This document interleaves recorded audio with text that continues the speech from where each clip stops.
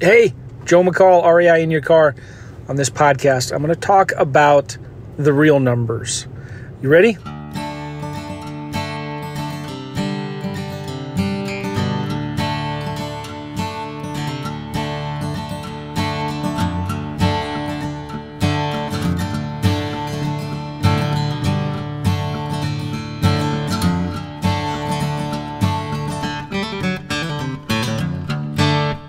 So I just left the bank. I have a $12,500 cashier's check in my possession right now. And I'm driving actually to the gas station to get some gas because the bank's already closed.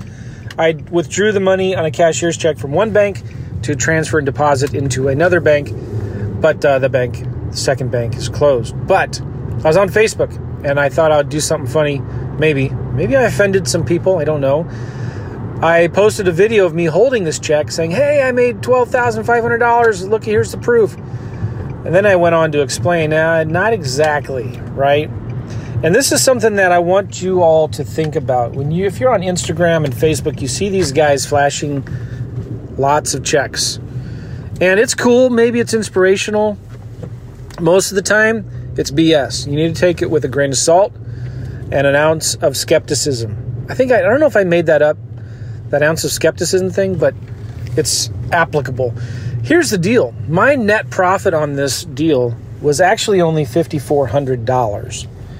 Actually, the gross profit on the deal was about $10,000 something.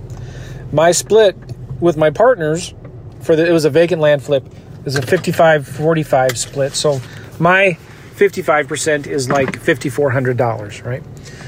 Well, why am I having a check for $12,500? Well, I put about $6,700 into the deal to pay off some taxes, to pay off a couple liens, and to pay the seller a little bit of money.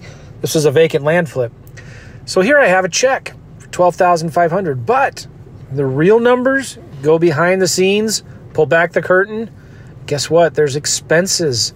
There's operating overhead in these deals. I saw somebody recently posting a check for over $1 million. And after getting a bunch of heat, he said, okay, this is just the proceeds from the sale of this deal. Obviously, it's not my profit. You all should have known that. And he was defensive. But this is the thing, so many people are doing this. Realtors do it all the time, right? They say, hey, we do $150 million a year in real estate. What they mean is they're selling $150 million worth of real estate. Their commissions are squat compared to that, right? They may have to split the commissions with the buyer's broker, and then the actual agent has to split their commissions another 50% with their broker. So they're maybe walking away with 25% of 6% of $150 million. Does that make sense?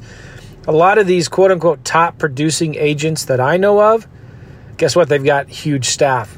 They got 10, 12, 20 people working for them.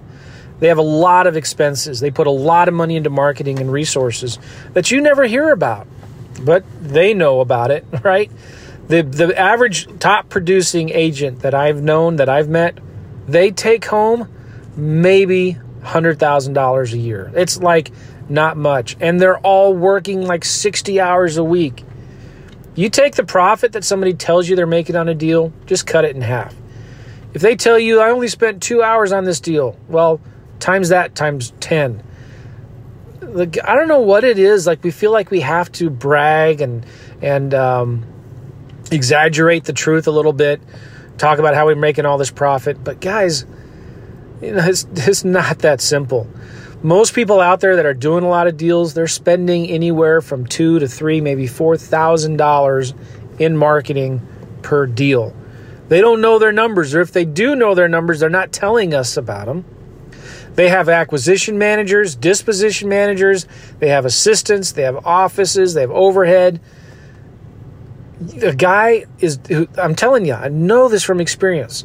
Somebody that's doing really, really well, they're netting maybe 35%.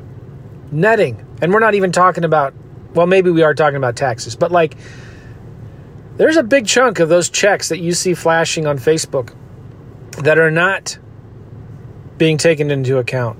They're trying to brag about the big deals, the big revenue, the gross revenue, not the net profit. Huge difference. I was also thinking about this. I've heard some people talk about how I'm still shaking my head at this. They do 200 deals a year. Well, what they're talking about is they really only did 100 deals a year.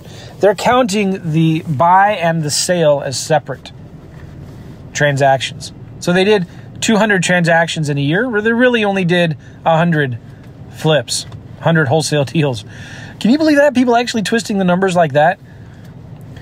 Well, I don't know what to say. It's got to stop.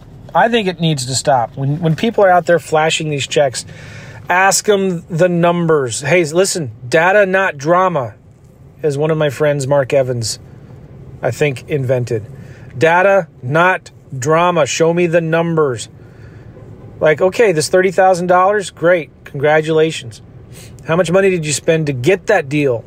How much of that is going to go to commissions, to your partners that you got to split this with, to the virtual assistants that you're giving a bonus to, the phone guys that get a bonus, the guys who sold the deal that got a bonus, the money you have to pay back to the hard money lender, the transactional funding costs, the interest you paid on that money that was being used for those 2 or 3 months. Well, sometimes it's just a facade, and if anything, it's hurting the industry, and it really annoys me. Some of these guys that are having the real nice cars, congratulations, good for them. I'm not against driving really nice cars. But you know what, guys? They didn't pay cash for these cars. They're leasing them. They're paying maybe $1,500 a month leasing these cars. It's even worse of a problem in some different internet marketing circles where people are shooting these videos with really exotic luxury cars and beautiful mansions and stuff like that. And you dig into it, they're just renting the house for a day on Airbnb, and they're renting the car from the dealership for the day just to get the videos and stuff. I'm not trying to start a war, but I'm just trying to bring to light some of the truth out there. If you want to brag about how big of a deal that you are, show us the real numbers. After expenses, after your overhead, after your profit splits, after taxes, what are the real numbers on this, right? So on this deal, the checks for $12,500, I actually netted $5,400. So the rest of that, what is that? I'm bad with math when I'm on the spot. $6,000, $7,000 goes to reimbursing my acquisition costs for buying the deal.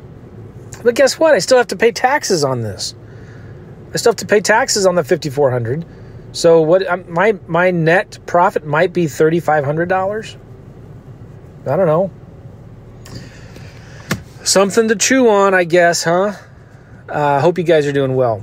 Listen, if you want to learn how to do lease options, you got to check out my new webinar. Go to sloclass.com, sloclass.com. Check it out, and I think you're going to learn something new about how to do lease option deals. This land flip that we flipped here, we just used well,